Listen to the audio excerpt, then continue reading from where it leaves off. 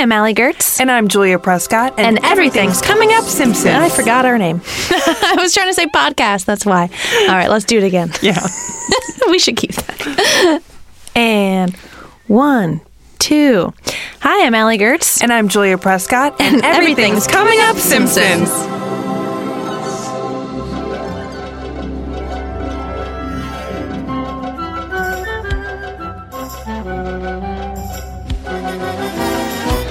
This episode is brought to you by the Gulp and Blow.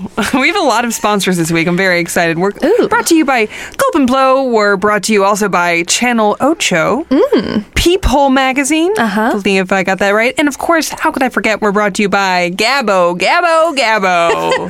I love this episode. Oh my God, it's one of the all-time greats. We're of course talking about the episode Krusty Gets Canceled. It is the 22nd and final episode of The Simpsons' 4th season. It originally aired on May 13th, 1993. It was written by John Swartzwelder. The showrunners at the time were Al Jean and Mike Rice. And it was directed by our guest today, David Silverman. Hello, everybody. I'm David Silverman. Hi. As advertised. You just walked into the studio just now and you said those words. Yes, I did. So many stairs. We made you work for it. Yeah.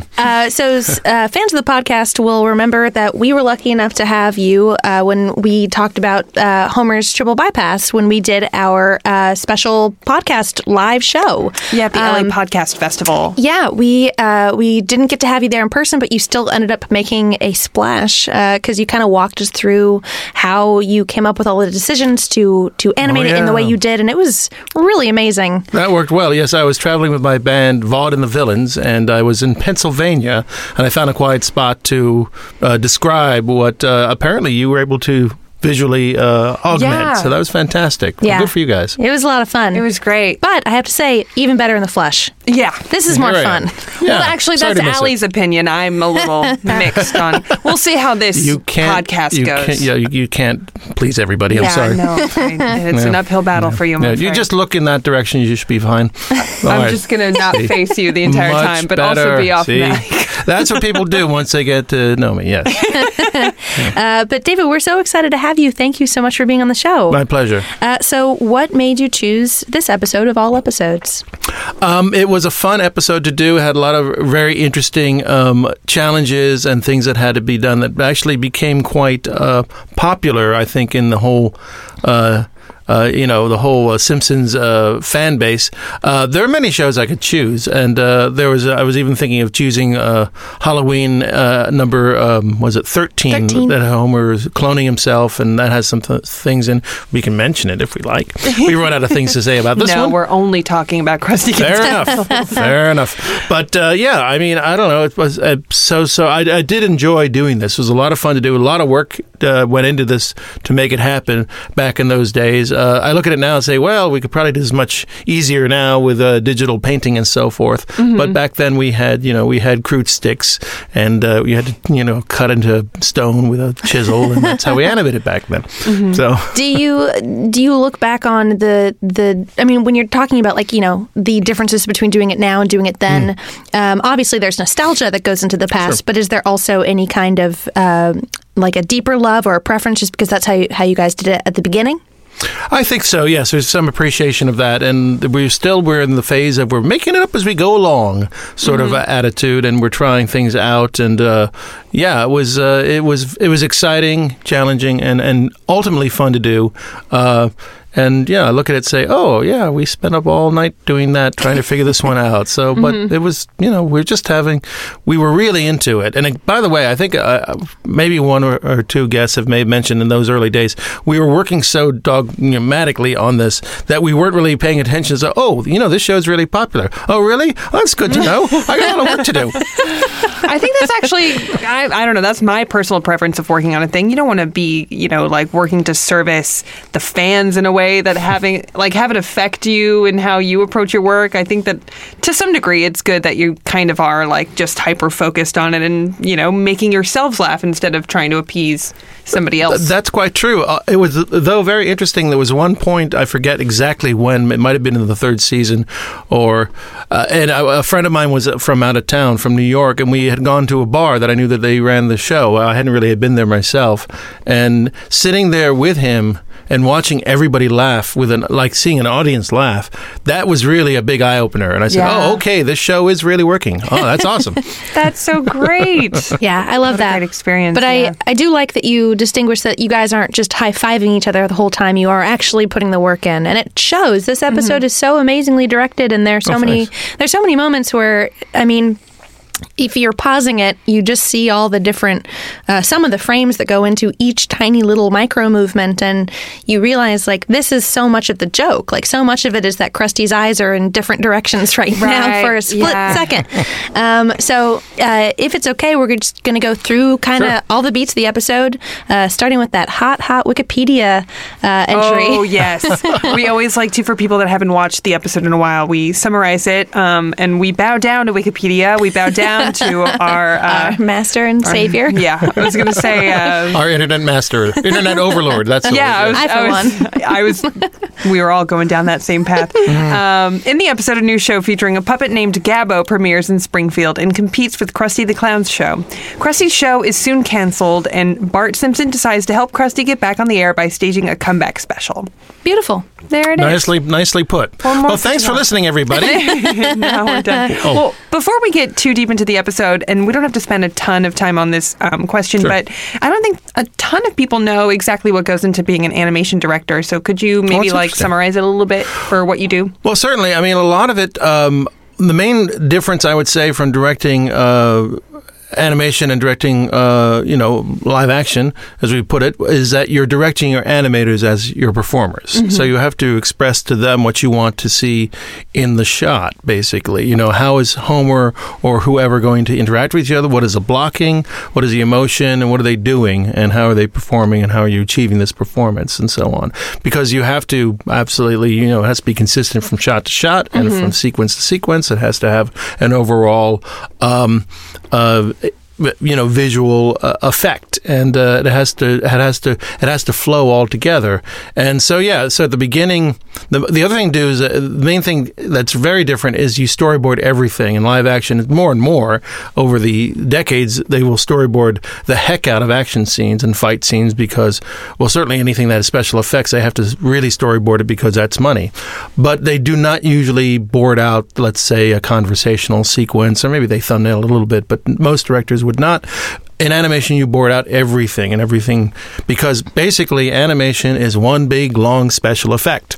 Every shot is a special effects shot because nothing actually exists. Some people get very excited visiting the Simpsons studio, and I think they may be disappointed that Homer and Bart aren't running around. But that's showbiz. So I think that's sort of the main thing. But you sort of you're making the same decisions. It's basically directing is all about decision making.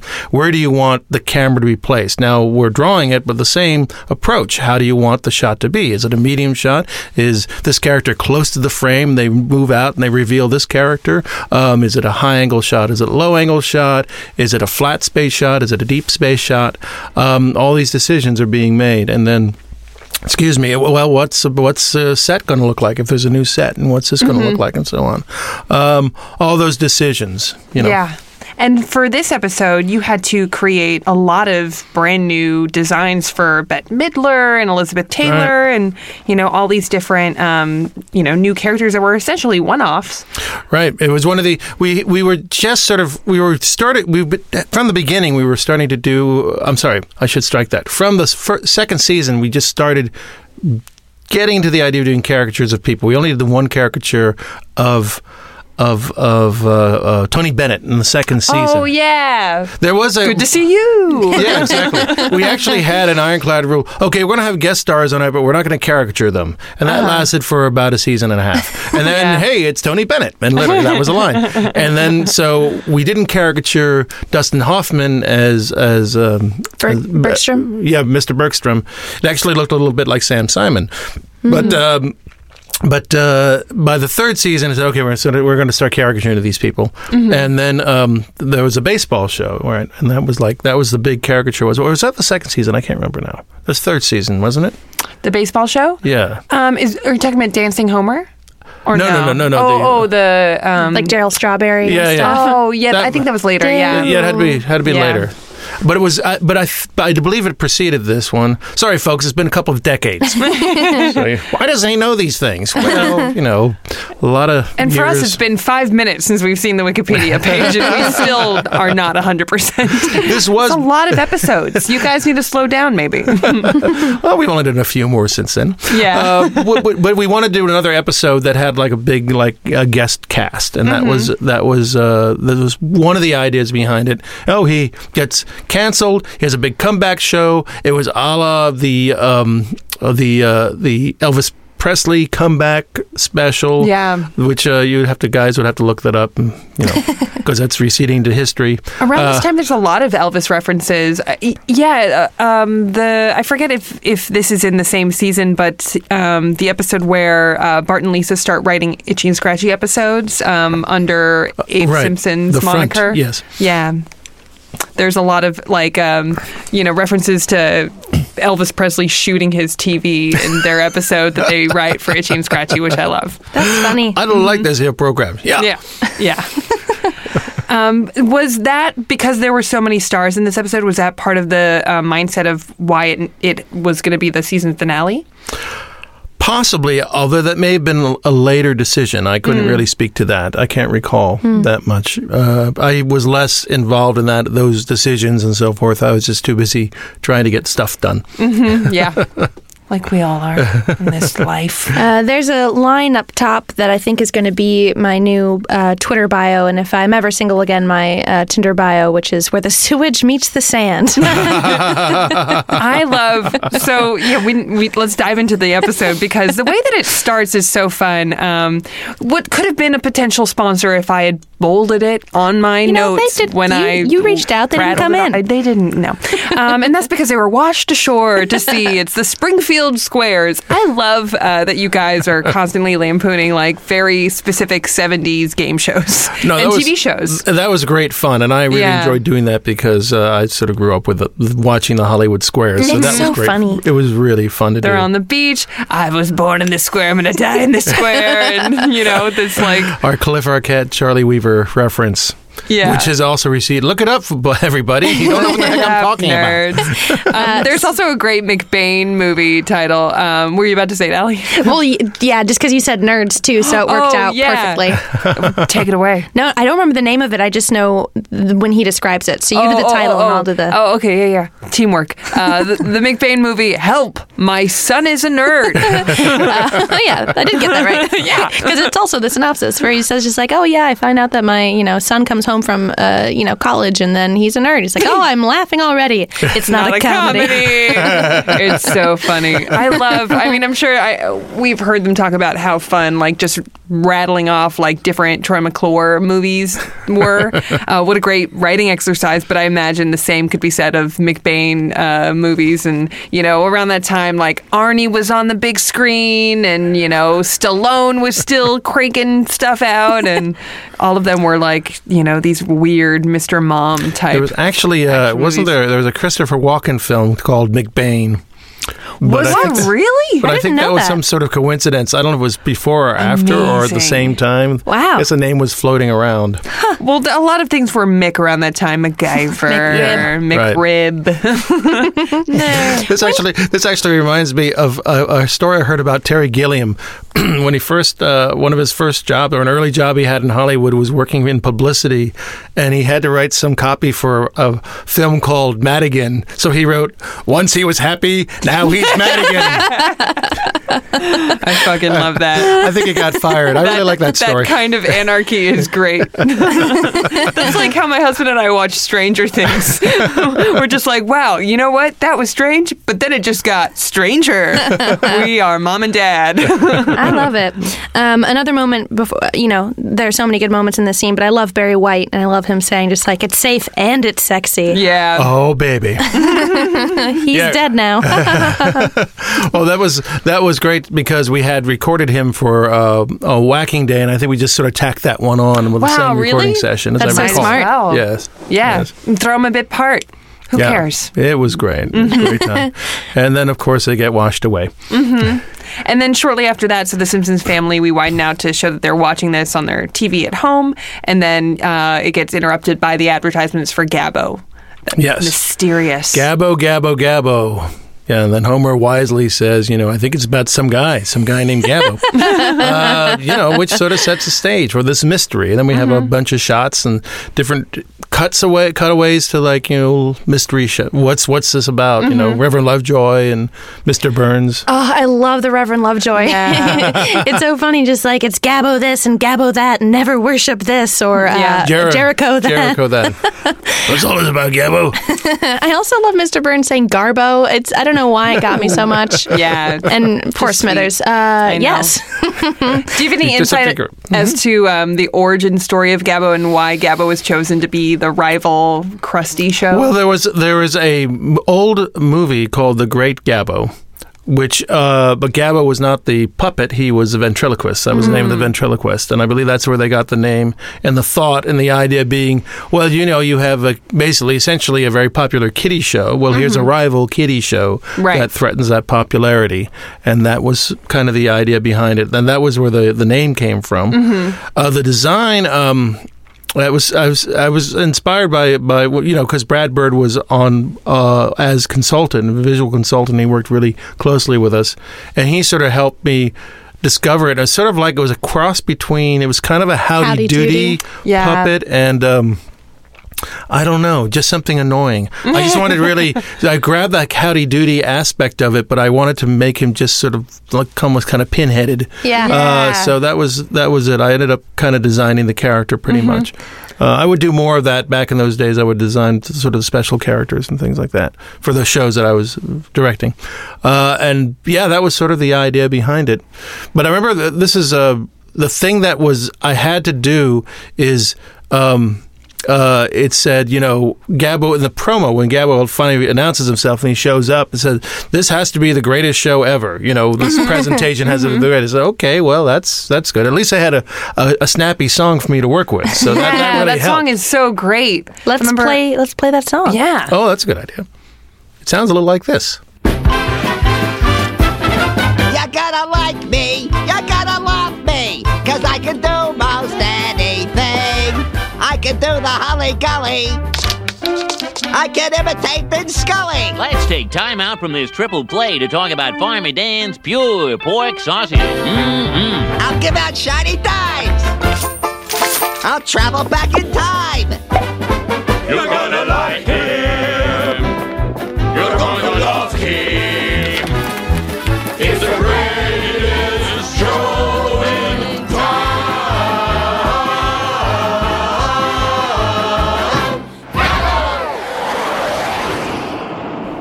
Oh, I love that song. Oh, it's so good. Yeah, I think it's on Songs in the Key of Springfield or Go Simsonic, one of those. But just the way that it flows, too, when it goes into, the Simpsons family and their commentary on Gabbo. And I also love that, that whole moment ends with, jets, just, bursting out from the stage. Well, it was very interesting to do because, by the way, I did a lot of... some of that animation myself in terms of just roughing it out because I wanted to get that kind of puppety, like he's on strings, is sort of like Pinocchio. Yeah. In fact, there's a scene where he's spinning on one foot, which is taken basically from Pinocchio. I love that. And that was all stuff I just started inventing because there wasn't a lot saying what really happens. Yeah, so, I was about to ask the difference between what is given to you on script versus what you have to kind of fill in the blanks for those advanced sequences. Yeah, the whole thing at the end where you're going to like him, you're going to love him, it's the greatest show in town. That wasn't real. That was sort of left up as what to do. So I had these sort of blank-eyed juggling puppets, and I wanted that sort of like, they're staring at you, sort of almost creepy like, and but also then the idea was to have all these camera moves, drifting in camera moves and sort of fake multiplane camera moves, so you sort of would push in and rotate and move the levels at a different rate, so you get the sense like you're pushing into it,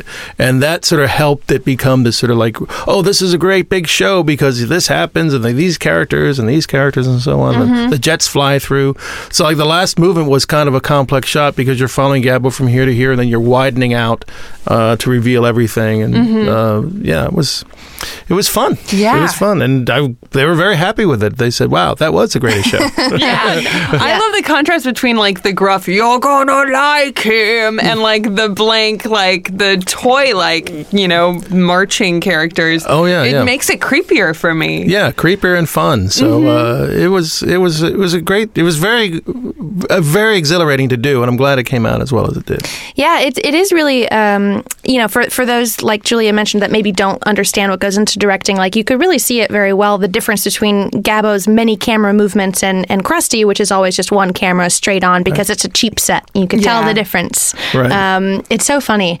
But yeah, Gabbo, I remember watching this as a kid and really hating Gabbo, which I think is the awesome. best. I loved the episode. He looks so sinister. Exactly. Like, that's how you know it's well done, when you like feel like really just like, fuck this guy. He's ruining Krusty's thing, because I was so invested. Tell us what to do. Well, part of it too is that we were never thinking, well, the puppet's not really alive. Or is it? I was going to ask. He seems pretty sentient. Yeah, he is kind of sentient, and it's that kind of that sort of. Or is it? It's sort of that, you Twilight Zone loving motherfuckers. Exactly, it's a complete Twilight Get Zone out of here. thing. There were a lot of dummies in Twilight Zone. I know, an alarming amount of dummies. Like I feel like they go like, all right, what do we got? Sterling, let's go to the dummy well. Let's go to the either dummy Satan again. or dummies. It's like on the writer's room wall. Like there's checks underneath Satan and underneath dummies. We also have these weird war episodes we could do. I guess we need filler. All right, let's take a quick second to think about our favorite Twilight Zone episodes and take a break, and we'll see you in just a minute. Hey, we're back. Hey! I sure did love talking about the Twilight Zone. I always love talking about the Twilight Zone. We should make this a Twilight Zone podcast sometime. I mean, there's no shortage of them, but I wouldn't mind. I feel like, Allie, like every other week, we are like, that should be also our podcast. Like, we're the kind of people that we're just like, we know we're both busy, and yet We don't have enough work. Oh, I need more work. So, Gabbo. We are back to Gabbo. Where did we leave off? Twilight Zone before that? Oh, we think- just finished the greatest show in town. Oh, of course. And I'm a bad whittle boy. I love that. I love that Bart is like very aware of like how good the show is, even though he hates it. And I love Bart's loyal. Like he's just such a loyal fan of Krusty. Yeah. It's very sweet to me. I know. I also just love, anytime that they show kids just being kids, I really love that. Like I love the boys. And I love that it's Nelson and I think Milhouse and Bart all just like watching trains and very, very kid-like. Yeah. It's very, very. I thought that was really great too. And it's also great too. It's like, yeah, he's a bully, but occasionally you hang out with him. That's that makes sense to me. It's like that reminds me of my childhood. Yeah, and Nelson very has real. like such a funny, dignified way, like of phrasing. Like I think, like I wonder what it would be like if you put your train. Like it popped out as being like so off character in a great way. It's really funny. Well, what's great too is that then you cut to Krusty trying his puppet hand at ventriloquism. Right. And it just hilariously goes bad. There's another thing too. It was fun designing the bad puppet. that was amazing. And then also, one of the things I was really clear about, actually, I think I boarded a lot of the first act. I can't quite remember. I do remember boarding a lot of the first act myself. And I had that shot where the puppet is thrown into the crowd, and it's like this distorted face. And I told the layout artist that make sure that all the kids are radiating away from him. There's this big area, but all the action, all the energy is pointing to the puppet. Yeah, in their face. I was going to ask you about the vibrating mouths of the kids screaming. Yeah. It was a really nice touch. Very simple. That's a simple one. Just two drawings. Yeah, but it it's so effective. Just like, no, he's dead. Like it's just such a great sequence. Another thing that was very impressive that will stick with people forever is the Russian version of Itchy and Scratchy. Have you seen? There's all this merch out now. Oh, I have seen. Yes, Yeah, I'm very great happy about t-shirts that. and stuff. Oh, I have to say though, before we get to that, there was one of the many things that was cut out prior to that. Because we had things that were animated were cut out for time. Mm-hmm. There was this. If you watch my show, I will send you this book featuring me in a variety of sexually explicit positions. And he holds up a book that says sex, like the Madonna book. I think we might have had that. I don't know if we Deleted scene. We might have had that. I don't know if it was in the 138th Spectacular. Maybe it was. I think it may have been. May have been on that I don't one. remember it. That's that's so interesting. I remember seeing And Krusty's in a position like this, like where you just took it off from You guys Madonna's had position. so much fun with Krusty. There's something about Krusty I just really love. Like, And then he's dragged off. Say, wait, it wasn't me. I used a stunt butt. that's so funny. Yeah, he's like one part Jerry Lewis and like one part, I don't know, any other salty old showman. Well, he's So great. is partly based on people's experiences working with Johnny Carson and David Letterman. That's kind Which of- makes all the Carson stuff so fun in this episode. absolutely. That was great too because Carson, Al Jean and Mike Reiss worked for Carson, and I think some of the other writers may have worked on the show as well. So.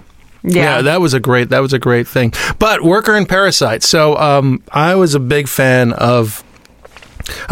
and also a big fan of being confused by a lot of Eastern European animation. And Ersatz was the first animated film from Zagreb that won the Academy Award back in like 1961, I believe, or something like that. And that was sort of what I was basing when I drew Worker and Parasite. It was kind of based on that loosely without really referencing. So I wanted to just use my memory of it as opposed to like really trying to copy it. That's smart. And then just kind of random. Now, back then, it was much harder, but I literally animated that by using on Xerox, and I would just Xeroxing the character over and over again and moving it around so and just fun. moving in the same way. And I had it in one scene, and I moved it exactly the same way in the next scene, and Yeah. It's such a great joke. Because I remember, like, I feel like I have this big tape, this VHS of different Christmas movies from Canada.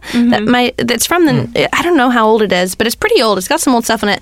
My dad would show it to me, and it was always like such bizarre stuff that they would find that was very artistic, as opposed to like, it leaned artistic and inventive more than funny. And when you're a kid, like, you watch something like that, and you're just like, what the hell? And so that punchline is just so perfect. Like, what did I just watch? I love that? I know. I love a good the hell from Krusty. It also reminds me of the episode when Sideshow Bob shuts down all of TV and Krusty perseveres in his own way, single-handedly, and trying to stay on the air.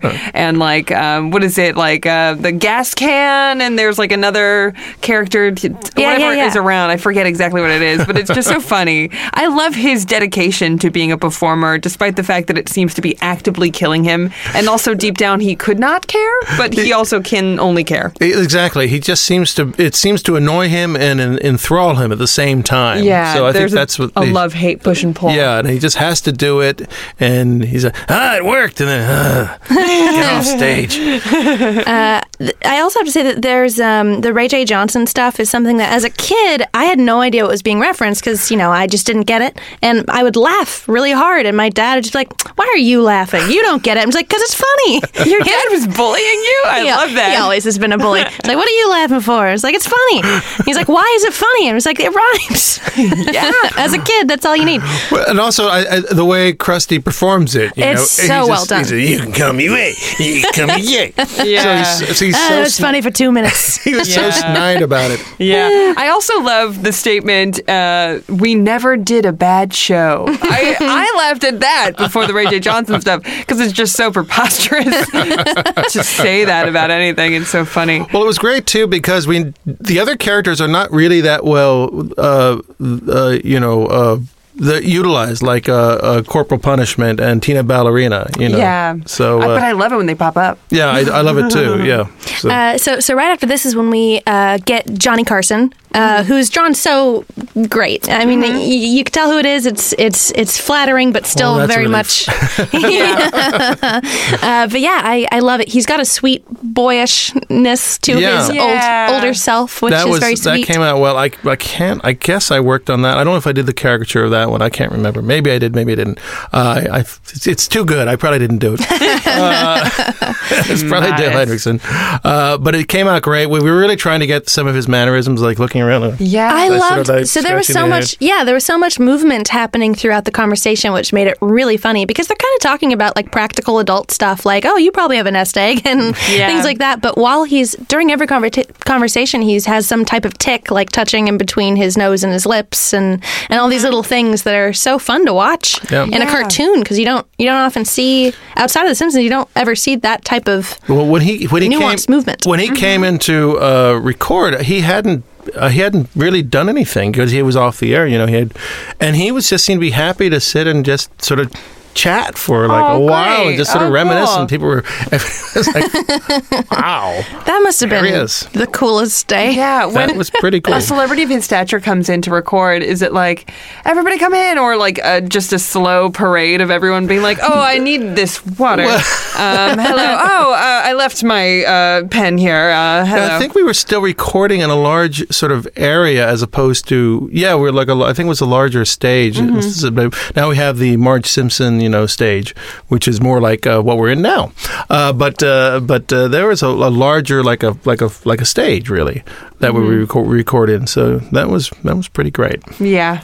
That was a good day. I also love that his doorbell is his theme song. I like that detail. I will say that overall, the way that this episode... Little money goes to Alan Arkin. Yeah. I mean, I don't know. What's his name? Alf Clausen? No. Who did Johnny Carson theme is... Oh. Shoot. That guy. Somebody knows. Yell it at us so we can hear. Good for them. Yes. I will say that just overall, from like a writing perspective, this episode is structured in a really bizarre way. It works, but it's such a deviation from a normal Simpsons episode, which is why it's like a standout as a season finale too, because we're not ending with the family. We're ending with this like big triumphant, it's structured kind of like a very spontaneous variety special in and of itself, because each scene takes us to a new celebrity guest in a weird way. My favorite is the Bette Midler one. That's the best one. That was so much fun. That actually was a challenge. I kind of broke down. I said, you know what? Boys and girls, we have to put a little bit of a chin on her because it just looked freakish without a chin. Really? It really looked freakish without a little bit of a chin. So Matt was okay with that. Yeah. I just said, it's trying to like doing a caricature of Charlie Chaplin without a mustache. Right. It doesn't work.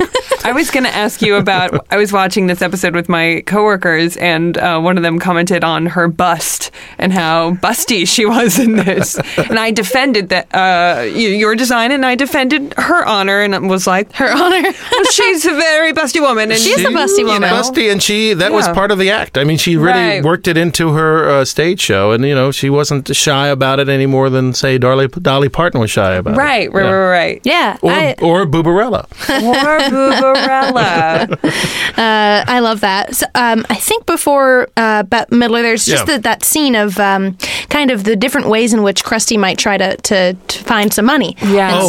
My favorite is the racetrack scene. Oh my gosh! That's some of my favorite animation. So well done. It was first laid out by Istvan Majors, who's a terrific artist, and but I went into it and just sort of really went into it and augmented it and sort of developed it further, because that has some of my favorite, just very specific performance. And by the way, that's what I enjoy about Krusty, and all the voice actors are terrific, but there's something about when it's given, like Dan Castellaneta has a piece of Krusty to work with on something like that. There's so many highs, lows, peaks and valleys, little quirks, little sounds and things like that. Even just when he says, "Don't come over here, oh boy!" Yeah. Just when he says it, "Oh boy!" And it was like perfect, because I said, "Oh, this is perfect for him ripping up the ticket," And it's like it gives you so much to play with and so much to investigate. It's such an interesting moment. I mean, it's like such a great last bit of defeat, because I think up until then, like the one right before he's auditioning for a soap opera, I think. Yeah, Melrose Place. Oh, Melrose Place. And he's got those great sideburns. Right. I'll do the thinking for the both of us. Honk. Yeah, but to have him at the racetrack and then have this like doe-eyed, cute horse approach. No, don't come over here. just wants to be around Krusty, but it's the worst. Which is such a great idea. That was such a smart idea. Yeah. Don't look at me. Don't come over here. It's like, wow.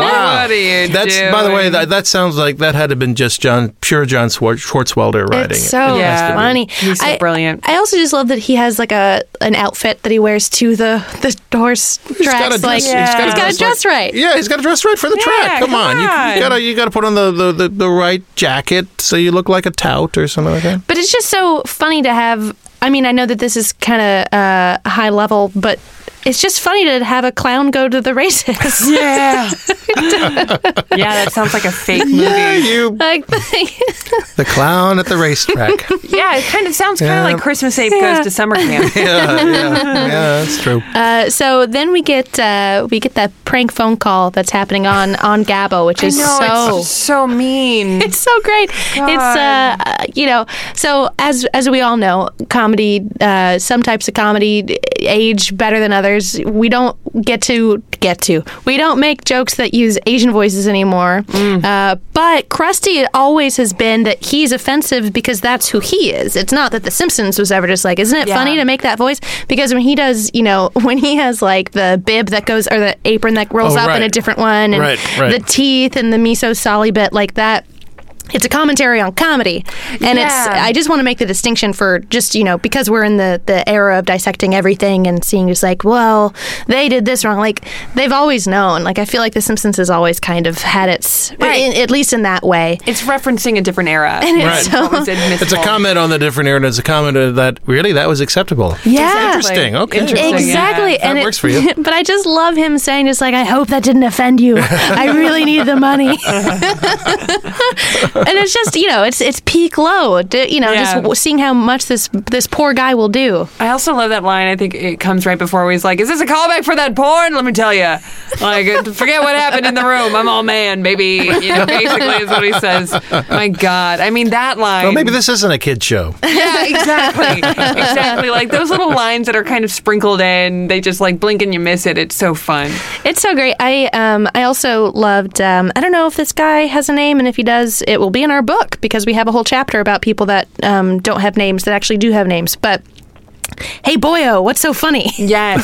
That got me. That character, that voice alone, you hear that voice a lot. It's Everyone like, loves that guy. what's it, the old time? Or you're like, you don't like the old time bikes? No, we call it Sarcastica? that is called the wise guy. Wise guy. The wise We just call it the wise guy. I think I've Wise actually guy. heard that. The wise guy voice, and he sometimes we've pretty much settled on keeping it the same character. So the guy with the mustache and the angry looking face, and he talks like Charles Bronson because that's the way Hank Azaria wanted it, and good for Hank.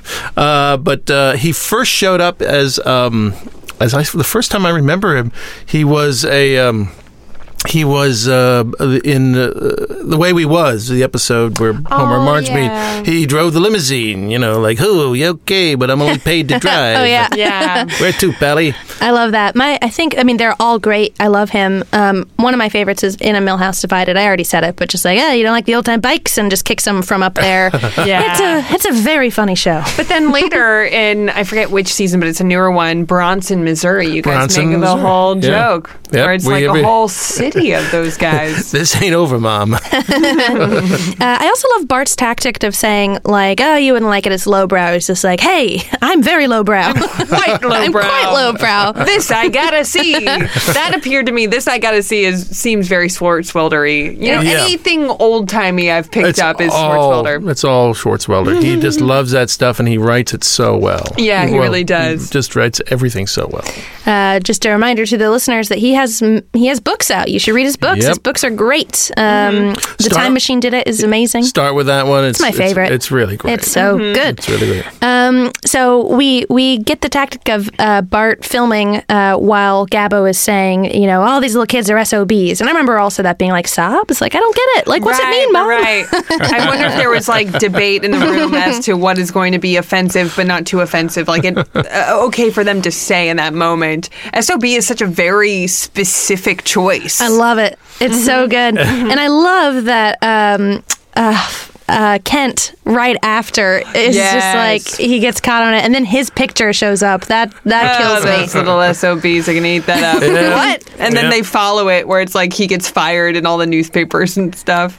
Then we get Krusty, who has his sign, and Krusty will drop his pants for food, and the kid's gasping. And I love that Bart asks, like, Krusty, are you making any money? Well, he tries to be optimistic about it. Right. That guy's giving away for free. We have the gray mare. the old gray mare, the old Jewish man. I don't know if he was actually called that at that point. We hadn't really. We just kind of borrowed that character, because he was sort of unnamed old person at this point. I love, and I don't know if you guys did this to save for production stuff or whatever, but when he appears on TV, the old guy with the old gray mare song, and it's like, and now the old gray mare dancers. It was better as a radio joke, and also it was a later thing. We had a different.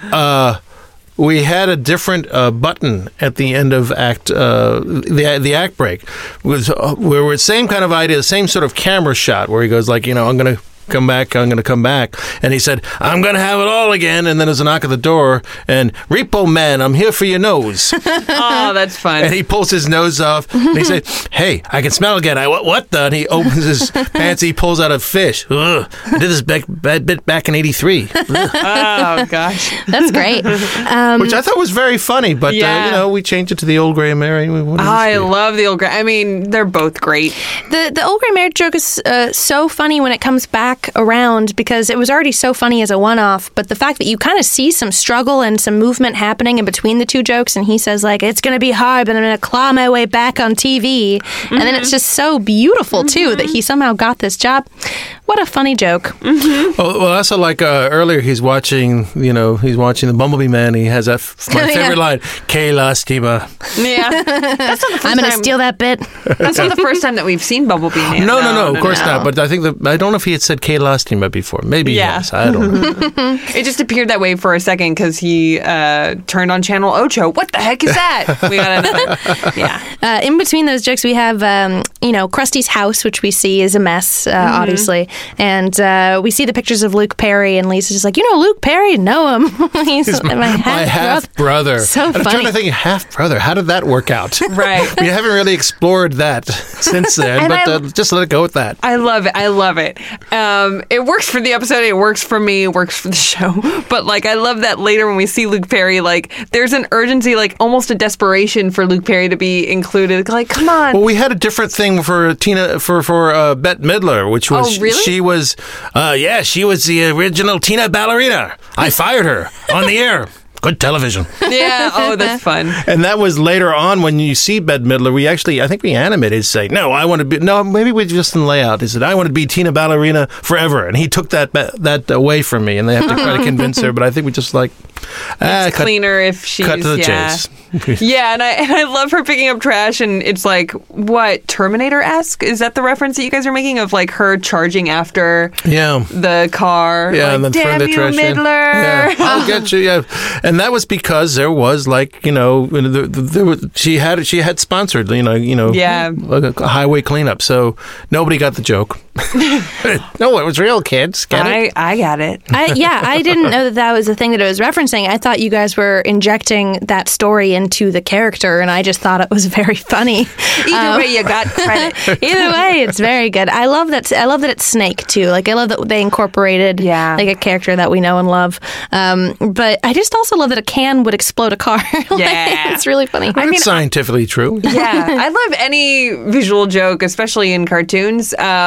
But of a car or anything and you guys do this a lot on the show, flying off and just being boo. Exactly. Well, part of it is the fact that, it happens in live action all the time. A car flies off and it explodes, or it hits the ground and explodes because, there's 5 gallons of gasoline in the back seat. It's okay, I guess it explodes in a fireball. I love it. Well, there's also, I forget exactly which episode this is in, but there's what is it?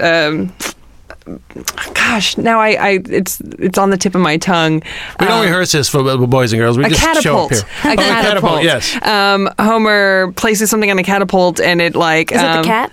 Or the bunny? Oh, maybe the bunny, Yeah. but it just like flings. Oh, yes, of course, yeah. And you don't hear without any fanfare, but you just hear.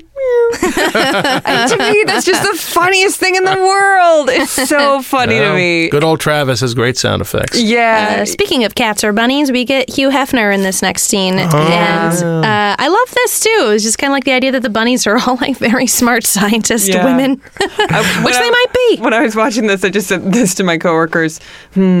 Problematic legacy. And that was the day I became my mother. Just musing in 2 words. Yeah. Well, these things happen. These things happen. Yeah. But I love that joke of like that they're, smarter than they seem and, we're turning the grotto into whatever. Yeah. That's nice. Yeah, then we get the Red Hot Chili Peppers. Their joke later is one of my favorite it was jokes. So great. That was great fun. I'm glad they came in there. Yeah, and Flea has a really funny response. Like, they all come in and they're just like, normally saying, yeah, and you just have Flea going, yeah! Like, he gets so into it. It's just so, and he's the only one. It's so funny. Well, that was the thing later. It says, hey, Mo! Yeah, yes, that's actually what I'm referencing. Yeah, that's what you're referencing, yeah. And he just ad-libbed that, so it was great. So we animated him going, well, you can't see me, everybody, but you can look at the, yes. Yeah. I'm trying to pantomime the way we really did it. passionate. So then we get Liz Taylor. What can you tell us about that? Well, going to record Liz Taylor, I was also going to try to sketch her, and also wow, it's Liz Taylor. I mean, one of the biggest stars, ever, and especially back in that time. And apparently, I mean, after she recorded, she kind of walked up to me, like with her. I mean, I remember her eyes being like violet colored, and just those big violet eyes. And then, what are you doing, man? And just doing this. And I was like, wow, it's Liz Taylor. And the writers were saying, oh no, she noticed you beforehand. Really? Ooh. You had a chance. Why didn't it work out? Well, I think she was married at the time and hadn't gotten rid of that husband. So I didn't ask her out on a date. I don't know if that stopped her before. I should have gone for it. The thing that Next time. Algene swears that she looked at me and said to Algene, "Where have those blue eyes been hiding all day?" Oh my God! My goodness. That's what he says. Did that make you happy or frustrated that you didn't know in the moment? I may be very happy to hear that actually after the fact. Yeah, that's pretty cool. It's a safe zone of being complimentary without being like a whole thing that you now need to deal with. It's just fine. But then it's like, oh, that's cool. I got to get back to work. Yeah. I love the bit is that we think that she's going to have a change of heart. And she never does. Yeah, her agent or manager coming over and being like, "Oh, I told them to go away." Good. And then later, I gotta fire that agent. Yeah, but like doesn't feel any emotion beyond that. She's just polishing her diamonds and rubies. I love it. We also get a snip of Krusty's life now that he's been fired. He's been drinking those non-diet shakes. I forget what those are called, but I remember that being the biggest craze for a while. Oh, yeah, these diet shakes. What were they called? Slim Fast. Slim Fast. Yes. Yeah. Man, I felt like that was, as I was watching it, I was like, man, it's just so interesting. They needed to get Krusty inside the Simpson house for whatever reason to, have the Simpsons help him. And the way they got in was like just so random. Like he's fat now and he needs to lose the weight. Yeah, That's all. It was a good way to to add more drama to it. Oh my gosh. But it's interesting because I look at that episode where it's like, wow, there's a lot of things packed into this episode. Yes. A lot of peaks and valleys. Okay, we're going to do this thing. We're trying to get these stars and let's get Krusty. Oh, he's overweight. Now what do we do? I know, let's have a funny montage of him losing weight. Yeah. Yes. In that montage, and then we'll go to a quick break. And I'll lose some weight as well. But the thing that made me laugh really hard was I love that you see Homer and the whole family's trying to help him lose weight. I love Marge. I love Marge's hair knocking everything over. Me too. That's amazing. The way that's animated with it just flowing. Yeah, she's having a great time. She loves it. Yeah, but I laughed very hard at... I'm glad to hear that. I didn't know that worked out so well. Oh, it's really funny. And I also love... Homer and Krusty together fighting. And I love the idea of the impetus being what's on the TV. And, Gabbo comes on and he really takes out Homer. But then you get the news and it's, because Maggie's trying to change it. And it's just pork prices have raised. And then he just starts, no! It's such a good joke and so many nice little visuals of him beating up the giant, I don't know what you call that cut of meat, but... just a side of beef. Yeah. Cutting a giant pork chop, but Homer biting it. It's all it was great. sort of like the reference to Rocky. But it was great in that segment. We really kind of got the Simpsons back into the show. Yeah. Because they were kind of absent, and we even got Maggie into the act. So that was very deliberate. Let's get every character involved in this. And now that we have the family in the show, let's take a quick break.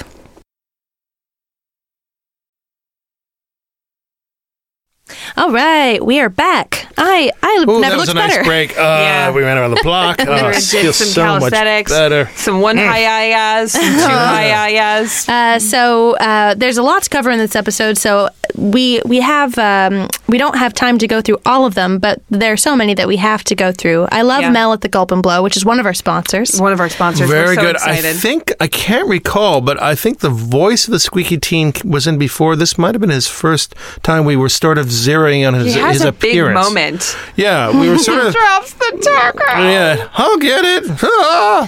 But I think we started zeroing on what he looked like. I can't recall, but it's certainly one of the earlier. Favorite. Yeah, because he's had different there have been different iterations of him before where his hair's a little different and, but yeah, I love this and I love the line of just it's just going to come out of my salary. If I had a girlfriend, she'd kill me. Yeah. I also like the character of Mr. Johansson. Yeah, me too. Is this clown bothering you? This clown bothering you? So perfect. I wonder if he's related to Scarlett. So I love the fantasies of Luke Perry going through. Or the carousel. Yeah, he does the. By the way, the balloon animal. Yeah, the face, his smashed face. That was sort of like Peephole magazine. That was a drawing that I was asked to do. I love that. It was fun. It's kind of very Mad Magazine-y type of thing. Hey, I work there. Oh, fantastic! You do, yes. Yeah, Allie's an editor at I know. Congratulations on that. It's wild. But it's kind of it was sort of Basil Wolverton type influence on that one. But Don Martin, that sort of stuff. I love it. It's so good. And then we get one of the funniest things with the Red Hot Chili Peppers of the idea of censoring them. So the line, of course, is, we should just play the clip. Now, boys, the network has a problem with some of your lyrics. Would you mind changing them for the show? Forget you, clown. Hey, our lyrics are like our children, man. No way. Well, okay. But here will you say, what I got, you gotta get and put it in you? How about just, what I'd like to hug and kiss you? Wow. That's much better. Everyone can enjoy that. I love it. It's so funny. It's a great turn on it. That was a great idea. I know, but I love it. Our lyrics are like our children. Actually, that's so much better. And they're drawn really well too. Like everyone looks. Yeah, all the celebrities in this episode. Everyone looks very like good caricatures. Yeah, they came out well, and we were very careful. We really, I was telling the layout artist, we sat down. We looked at the scene from the Doors, the Doors movie, and trying to get the angle of the shots. To really follow that. So now we do our homework. You guys really do. The end of this, I feel like, is so iconic. The actual Krusty show is just so beautiful. I'll always remember what that set looks like and the way it's drawn. And that was a fun scene. The Sen and the Clowns, because that was. I was going to ask you. All of his expressions are so great. Was Brad Bird said, "You got to let me do this." Said, "I'd be delighted to let you do this." So it was a combination of Brad's work, and then I did work on top of it a little bit on some things. What a team. Yeah, it was mostly Brad's animation. And what was interesting about it, and this was kind of difficult back then because, we're shooting it all in camera. So we had to have there was 3 different angles that crossfaded, that had a very long crossfade, because I wanted to have that long crossfade that 2 cameras are shooting at the same time. So the animation had to be exactly the same down to the eye blinks. And I wanted to really make that sure that was like really... Actually, what was interesting, too, is I happened to be in Seoul, Korea at about the time, because I usually would take that time I would take as supervising director, I would take a trip every maybe other year to talk with the animators over there and give them sort of tips and things like that, and just show up, but I happened to be there when they were like cleaning that up, and I said, "Oh no!" And I went through some of the cleanups and sort of went over them and said, "Could you correct this and correct that and so on?" That's so lucky. So yeah, I was very lucky, and it was a very important scene. And to me, in the episode, to me, it's a key shot. Yeah, and I like that. absolutely. I love one of that down shot with the 3-point perspective on the crusty lettering, and I love the way I always wanted it to be done that way, where it's just completely solid black and in shadow. Yeah. And that's the other thing, too, is I like to try to do these things. I like the spotlight without this sort of artificial cone around it. Because when you look at spotlights, you really just see the spot and the character being lit. But you rarely see this artificial cone, which is sort of a cartoon trope. And I was striving for that sort of look on it. And, of course, I love Sideshow Mel coming in there and saying, "I love you, Krusty. Quiet." Yeah. And it's a very sort of, I'm very big on this sort of the minimal movement. Just like, just focus in on just the change on the face and expression in the eyes. Very Chuck Jonesian, Yeah. I mean, there's so many like peaks and valleys of like in different levels of his expressions in that scene. It's not unlike the Homer's Triple Bypass with all of the different expressions. Like, I feel like you're sort of going through the whole reel of Krusty's expressions in that song. No, it was a great thing. I mean, as I say, Brad did really a great job on that. And the only thing You both did. Well, thank you. Well, the only thing I really added is when he says, "Send in the clowns," before he starts crying. I added that sort of distorted, like biting his lower lip expression. Well, it's so true to his character, so it makes so much sense. I know. It reminded me of when he meets his dad. Oh yes. Oh, my papa. So in between this, we get the whole Luke Perry thing and just the cartoonish fun of all the different things that go wrong there. And I think it's probably well known, and I think we had it on the commentary that the pillow factory building that gets destroyed was actually the old Klasky Chupo building. Oh my gosh! At the corner of Fountain and Highland. Wow. That's so funny. Yeah, which is now some sort of thing called hair. I don't know. It's very. I know what you're talking about. Yeah, what was the Klasky Chupo building was completely remodeled on the outside, so it looks nothing like that. So now that's also lost to history. But it's alive forever in there. And for people that don't know, Klasky Chupo before Film Roman was the animation house. Right, for the first, for the Tracy Ullman days and for the first 3 seasons. And also famously the animation house for Rugrats and All Real Monsters, and I think they're still doing stuff, but not as prominent as the 90s. There is still a building, not that one, but the one next to it, next to the Little Red Schoolhouse. Yeah, that's right. For those of you in Hollywood. For all of you, whether you're in Hollywood or not, we have this moment that I love so much, which is just dancing in their underwear. So degrading. I know. And we get that amazing costume of Krusty. A bigger lolly. I need a bigger lolly. I remember working that at the time. He's now one of our really good directors, Lance Kramer. But he was doing the layout of that, and we would say that to each other all the time.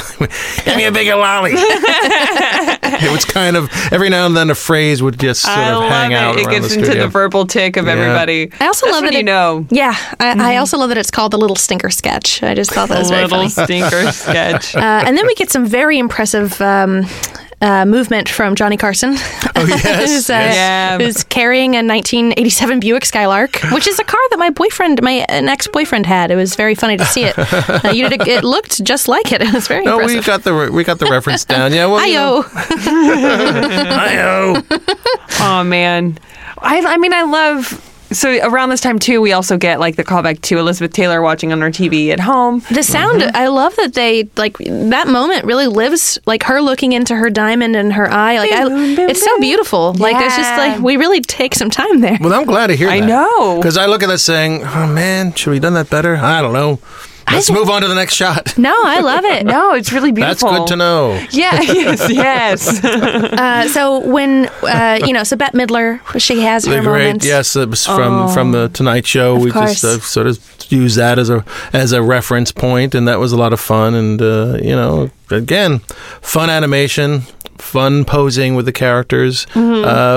It was all a great opportunity to do some interesting stuff. I love that they embrace and cry. Yeah, into each other's arms. It's so very sweet. And then I just love it ending on a big party.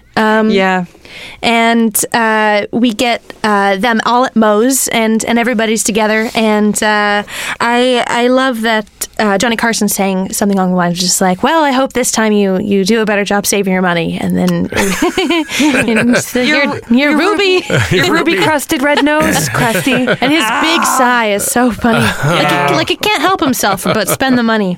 There's also a really cute moment where they're talking about like the Red Hot Chili Peppers in their underwear, and we see, is it Wiggum and who else is in their underwear? Hibbert. Yeah, and Wiggum's got an was interesting pair of undies on. I think Lance may have done that one too. We were always saying, "Don't snap my undies." Yeah, I to each love other. that.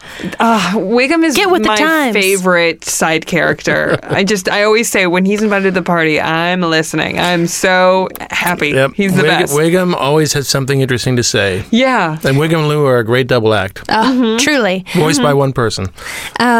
The line that really got me as an adult that I probably didn't get as a kid is when Krusty's kind of thanking the kids for helping.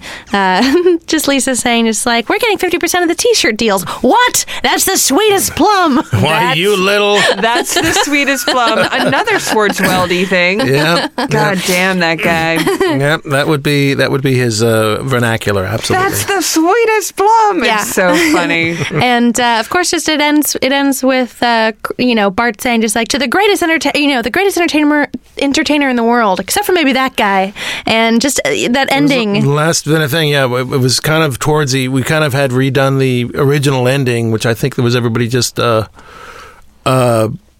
taking a group picture, but Bart said something, they were all like crouching down, you see everybody's butt, and I was, that's not so good. Mm-hmm. So we had this much better ending, and yeah, it was like at the end we said like, he should be playing the Simpson theme, which was really great. Yeah. So just using that, basically using a click for that, and just having the accordion just bump bump bump in rhythm to that. Also, you get Grandpa, which is great. Is this get the boss Grandpa of on the the Civic show. Center? Yeah. So obviously, there's so much more that we want to ask you, but we're running out of time, so we'll just have to have you back if you're willing. I'd be delighted to come back. That would be wonderful. We talk about another show, talk about anything you like. Anything. Oh my goodness. But How to do my taxes? I could talk about that. Okay, great. Not very well. All right. Because I don't know anything about it. I'll take what I can get. But this has been such a delight. Do you have any closing thoughts on this episode and your experience, or just anything that we could wrap up with?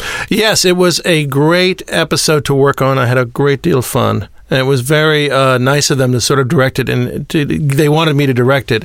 I think in that season, I directed 2 episodes. I believe I did the bypass up. Did I do the bypass episode that season? I can't remember, boys and girls.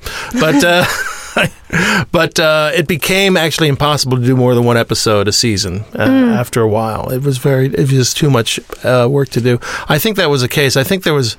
Because later on I was working on Burns Air as my second episode to do, and it was actually head of Gracie Films, Richard Sakai. I had dinner with him, and the next day he called me and said, "David, I think you're going crazy. I think I'll take you off that episode." And I said, yeah, okay, that's probably a good idea. Oh, no. He just thought I must have looked overworked somehow. Yeah. But in any event, it was a great deal of fun to work on, and I'm glad it came out as well as it did. Yeah, anytime that you direct an episode, there's just so much depth to the animation and the movements and the sets and the character design, and it always shows, and it makes The Simpsons what it is. So we're so happy that we could talk to you today. Very kind of you to say. Thank you. And do you have anything that you want to plug? Can you tell people where to see your band? Oh, yeah. Well, Lead with that. When do we air? This will be coming out today. Very soon. We have to have the robot voice cover up when it actually comes out. It'll be out next week. We'll just do the Mr. Black. Well, in any event, well, my band Vaught of the Villains is playing at the Moroccan Lounge on November 22nd, which is the Wednesday just before Thanksgiving. So if you want something to do the night before Thanksgiving, please come to the Moroccan Lounge to see Vaught of the Villains, basically like a 15-piece New Orleans jazz burlesque show, 3 dancers. It's a lot of fun. If you haven't seen us, you won't believe it. It's an amazing show. You guys were so great in The Simpsons Take the Bowl. That was a fun time. Such a fun show. Allie and I both cried. Oh, yeah. Twice. One of the few times I could bring out the flaming tuba. No flaming tuba at the Moroccan Lounge. It would be a bad idea. It would be the last show at the Moroccan Lounge for anyone. It would be worth it. Yeah. So thank you so much. And then, Julia, where can people find you? Thanks so much for asking. You can find me at Julia Prescott on all the things. Allie, where can people find you? Thank you so much for asking. You can find me at Allie Gertz and all the things. You can find us at Simpsons Pod and Patreon. Simpsons Pod, I believe, is the Patreon. I was going to pull up. We have new supporters, and you will get a shout out next time. But we love all our supporters of Patreon. Go on there if you want to hear bonus episodes of Allie and I. Sometimes testing out a new pilot podcast for a concept doesn't quite fit in with The Simpsons. Sometimes just shooting the shit about The Simpsons. You never know what you're going to get, but it's always a good time. So continue to support us there. David was laughing, so he supports it. Yay. I support it so much. Oh, good. Because he says to go, you should go. Yes. You definitely should go. And you can find me at, some bar somewhere, I suppose. Yeah. Beautiful. And we'll see you next time. See you later. Bye. Smell you later. Bye.